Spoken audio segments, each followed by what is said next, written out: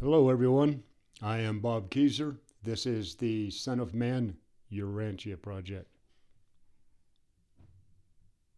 Today's episode is Chapter 47, Resurrecting Lazarus.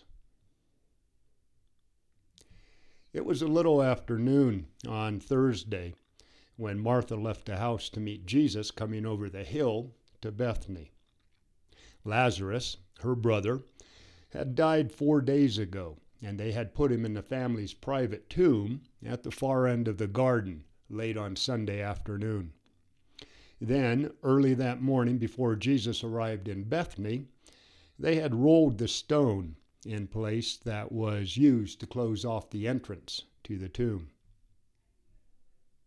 When Mary and Martha had sent the messenger to tell Jesus that Lazarus was sick, they were confident that Jesus would do something to heal him.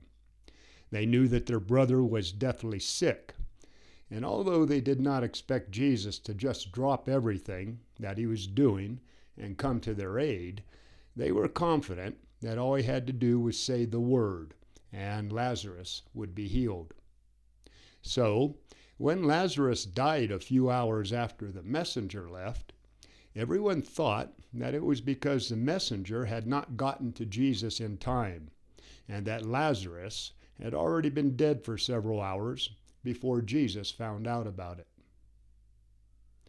But then the messenger came back Tuesday morning and told everyone that Jesus had said, "This sickness is not really to the death."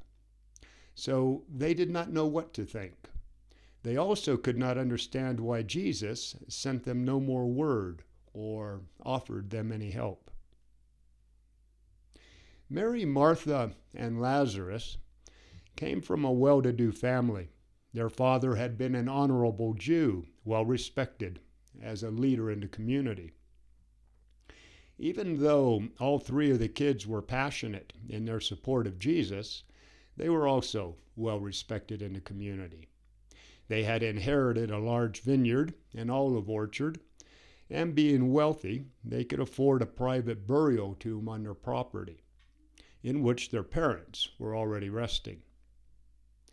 When the news of Lazarus' death spread throughout the land, a lot of friends from nearby hamlets and others from Jerusalem showed up at the house to comfort the two sisters.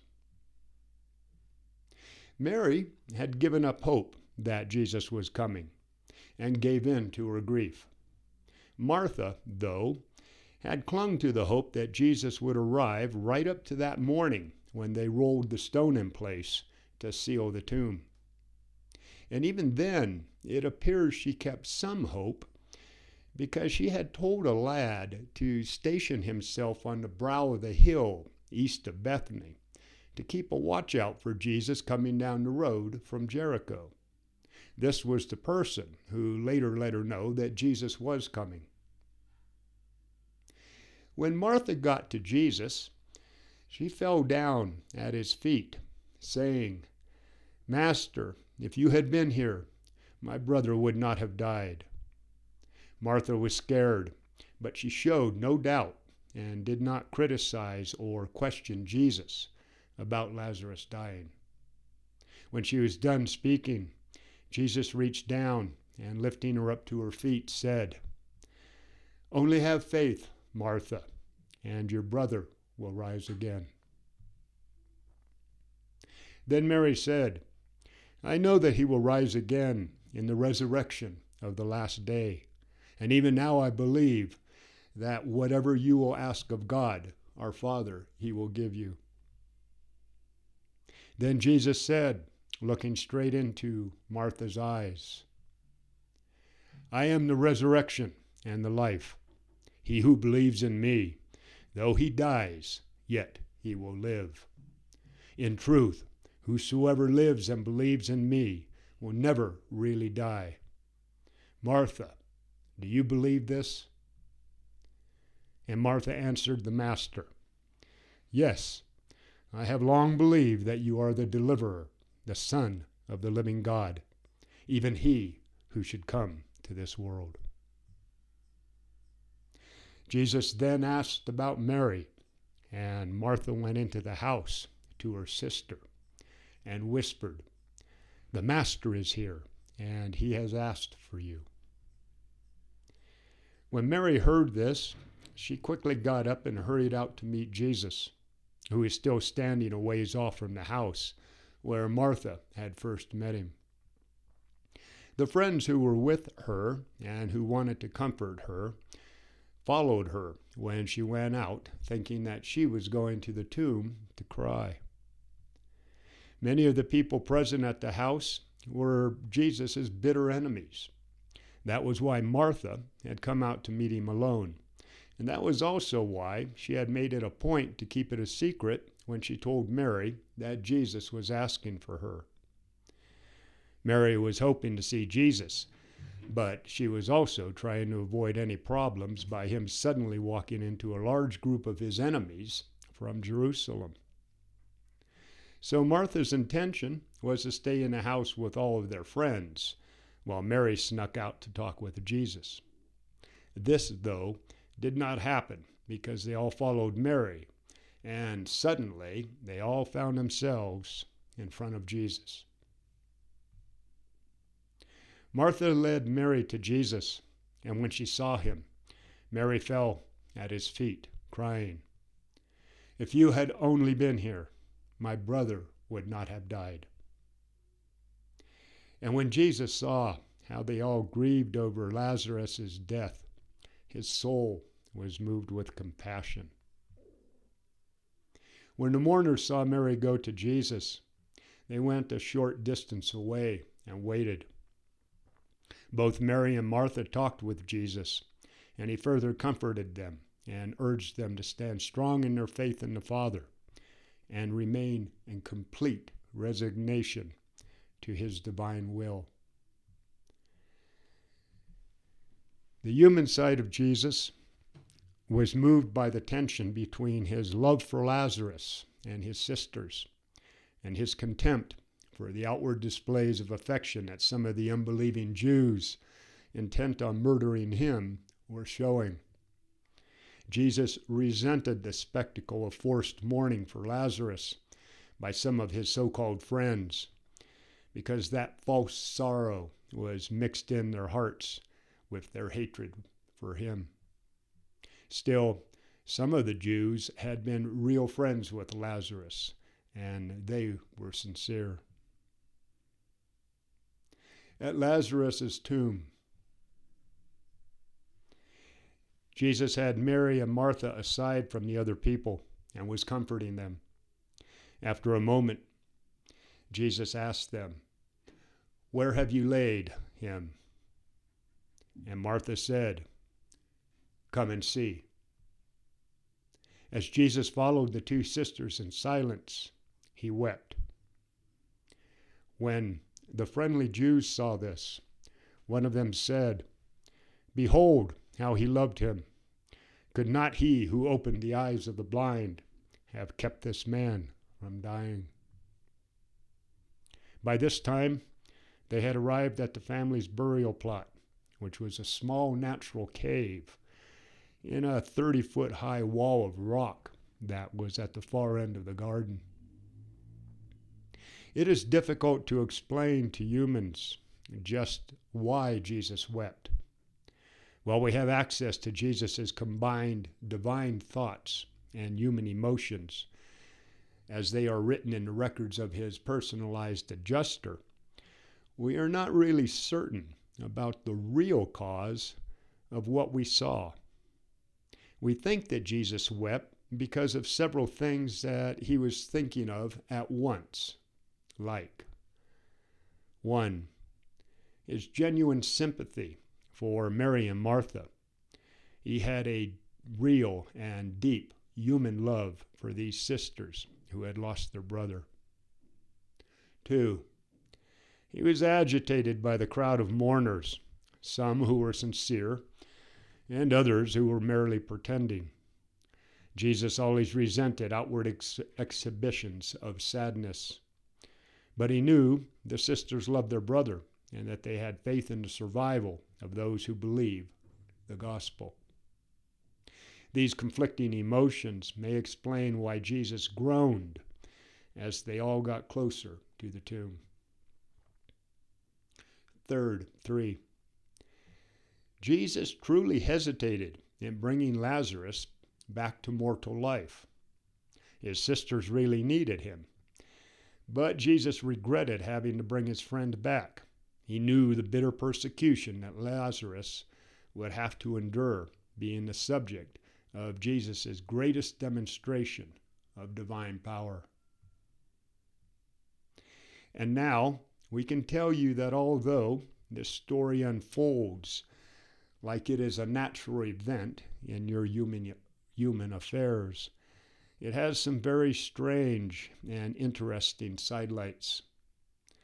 While the messenger went to Jesus on Sunday and told him of Lazarus' illness, and while Jesus sent word back to the sisters that the sickness was not to the death, Jesus still went in person to Bethany and even asked the sisters where they had put him. Although this seems to indicate that Jesus was operating on normal limited human knowledge, the universe records show that just 15 minutes before Lazarus died, Jesus' personalized adjuster ordered the indefinite detention of his thought adjuster on the planet. Did Jesus' divine mind know, even before Lazarus died, that he was going to raise him from the dead? We do not know. We only know what we are placing here on the record. Many of Jesus' enemies sneered when they saw him weeping and said among themselves, "If he thought so much of this man, why did he wait so long before coming to Bethany? If he is what they claim, why did he not save his dear friend? What good is it to heal strangers in Galilee if he cannot save those he loves?" And in many other ways, they mocked Jesus and made fun of his teachings. And so, on this Thursday afternoon, at about 2:30, the stage was set. In this little village of Bethany, Michael of Nebadon was about to act out his greatest feat of divine power during his time in the flesh. His own resurrection did not happen until after he had been released from the flesh, the mortal state. The small group of people gathered together outside of Lazarus' tomb little realized what was happening around them.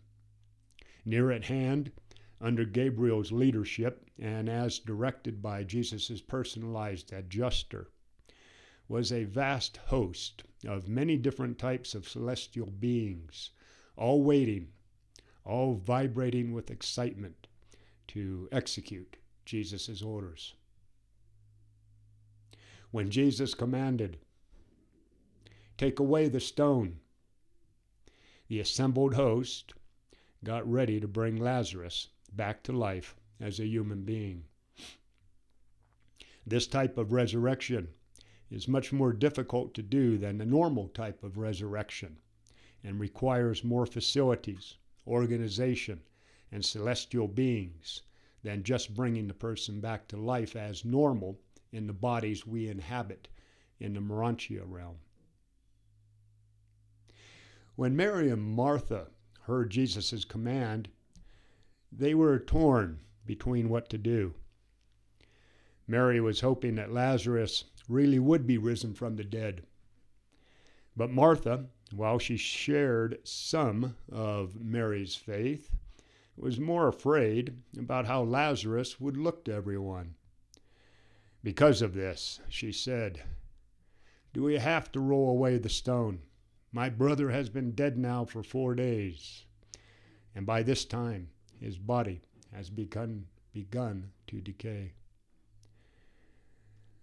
Martha also said this because she was not really sure exactly why Jesus wanted the stone rolled back. She thought that maybe Jesus just wanted to take one last look at his friend. Martha was confused. As everyone stood around and hesitated to roll away the stone, Jesus said, "Did I not tell you from the beginning that this sickness was not to the death? Have I not come to fulfill my promise? And after I came to you, did I not say that if you would only believe, you would see the glory of God? Why do you doubt? How long before you will believe and then obey?" After Jesus said this, his apostles, with the help of the neighbors, rolled the large stone away and opened the entrance to the tomb. The common Jewish belief was that the drop of gall, or in this case poison, on the tip of the sword of the angel of death began to work by the end of the third day, and that it was taking full effect on the fourth day. They believed that a man's soul might hang around the tomb until the end of the third day, hoping to bring the body back to life, but they firmly believed that the person's soul had gone to the realm of spirits before the fourth day had dawned. These beliefs about how the dead and how the soul exits the body, in this particular case with Lazarus, worked to make sure that everyone who was present and everyone who would later hear about all of this, that Lazarus really was dead, and that this really was a case of Jesus, who called himself the resurrection and the life, bringing him back to life. Lazarus' resurrection. As this group of about 45 people stood outside of the tomb, they could dimly see Lazarus' body, wrapped in linen bandages, resting on the lower right-hand corner of the small cave. While these earth creatures stood there in breathless silence, a vast host of celestial beings swung into place, preparing for Gabriel's signal to act.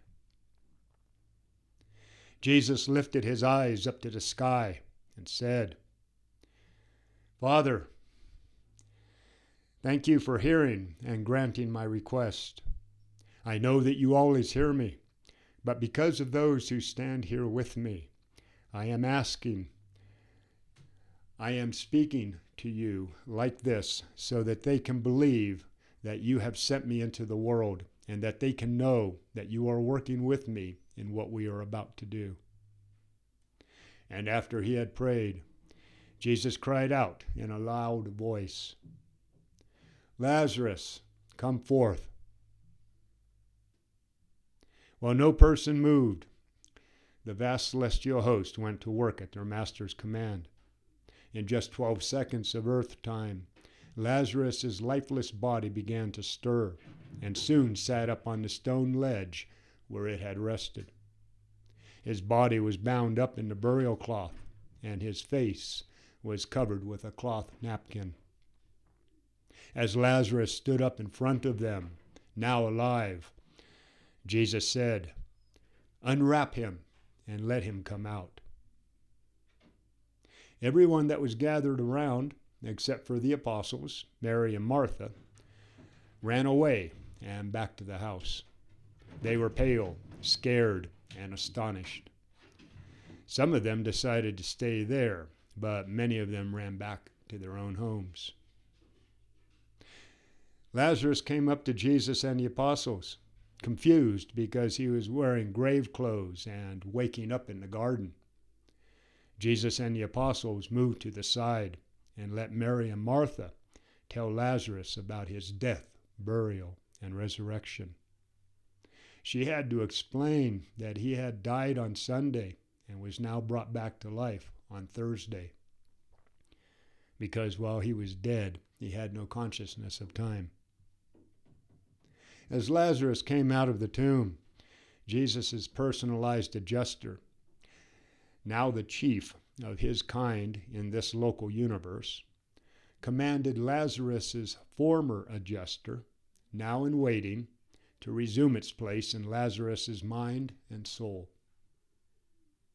Then Lazarus went over to Jesus, and with his sisters, the three knelt at Jesus' feet, thanking him and giving praise to God.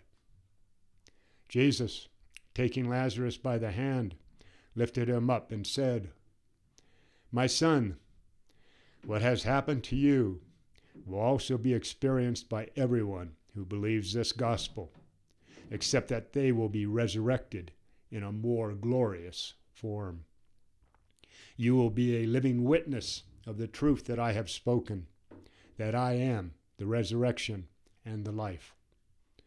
But now, let us all go into the house and feed these physical bodies."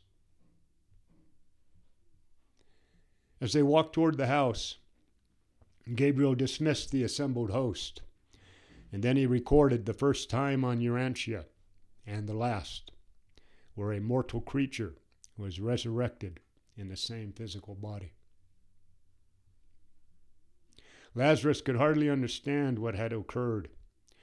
He knew that he had been very sick, but he could only remember that he had fallen asleep and then been awakened. He was never able to tell anyone anything about these 4 days in the tomb because he was completely unconscious. Time is non-existent to those who sleep the sleep of death. Though many people had come to believe in Jesus because of this mighty miracle, others only hardened their hearts and rejected him more. By noon the next day, this story had spread throughout Jerusalem. Scores of men and women went to Bethany to talk to Lazarus, and the Pharisees, now alarmed and flustered, quickly called a meeting of the Sanhedrin to figure out what to do because of all of this. Meeting of the Sanhedrin. Even though raising Lazarus from the dead worked to strengthen the faith of those who believed in the gospel, it had little or no influence on the religious rulers at Jerusalem, except to quicken their decision to destroy Jesus and stop his work. At 1 o'clock the next day, Friday, the Sanhedrin met to further discuss, what will we do with Jesus of Nazareth? After more than 2 hours of bitter debate, a certain Pharisee presented a resolution calling for Jesus' immediate death, stating that he was a menace to all of Israel, and formally committing the Sanhedrin to put Jesus to death without trial and against all precedent. Time and again, this imposing body of Jewish leaders had ordered that Jesus be arrested and tried on charges of blasphemy and many other charges of breaking Jewish sacred law. Once before, they had even gone so far as to declare that he should die. But this was the first time the Sanhedrin had gone on record demanding his death before he had a trial. But this resolution did not come to a vote because 14 members of the Sanhedrin resigned as a group when they heard of such an unheard-of action being proposed. Well, these resignations were not formally acted on for almost 2 weeks. These 14 men withdrew from the Sanhedrin that day, and they never again sat in the council. When these resignations later went into effect, 5 other members were thrown out of the Sanhedrin because the other members believed that they were also friendly toward Jesus. With the removal of these 19 men, the Sanhedrin was now in a position to try and condemn Jesus with almost universal approval. The next week, Lazarus and his sisters were ordered to appear before the Sanhedrin. When their story had been heard, there was no doubt that Lazarus had been raised from the dead. Although what the Sanhedrin was doing was virtually admitting that Lazarus had been resurrected. Their record stated that this and all other wonders that Jesus did were attributed to the power of the prince of devils, and that Jesus was working with him. No matter what the source of Jesus' power, these Jewish leaders were convinced that if Jesus was not stopped immediately, very soon all of the common people would believe in him. And furthermore, that serious complications with the Roman authorities would arise, since so many of his believers thought that he was the Messiah, Israel's deliverer.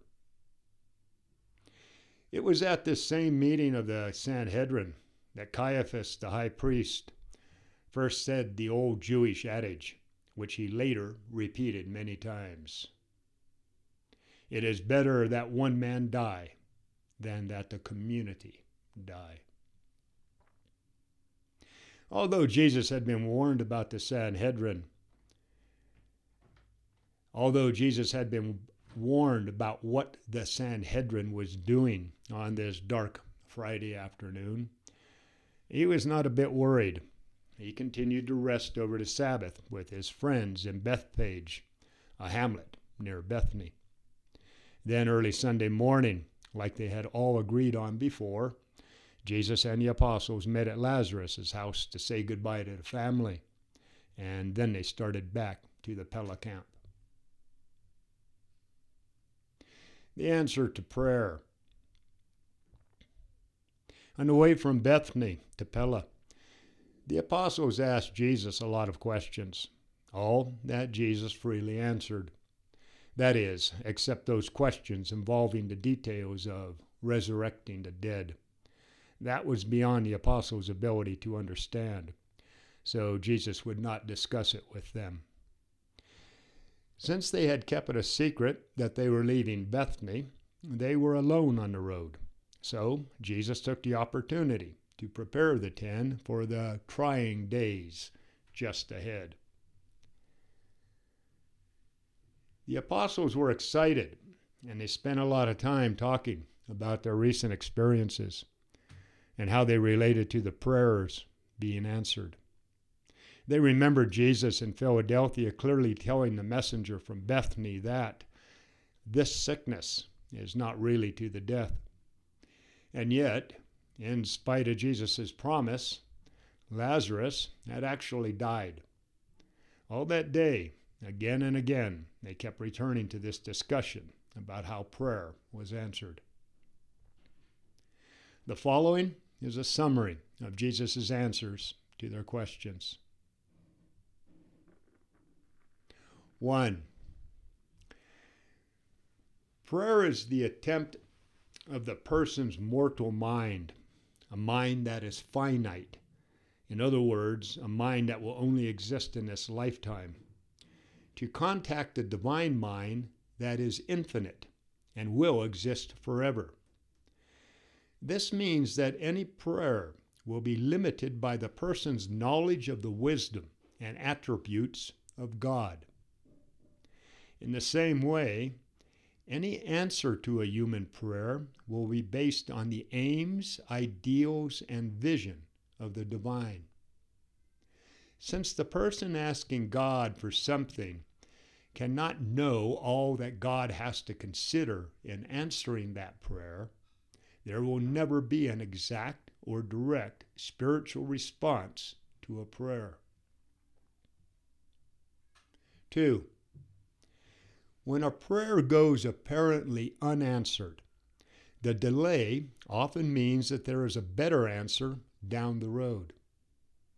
When Jesus said that Lazarus' sickness was not really to the death, he had already been dead for 11 hours.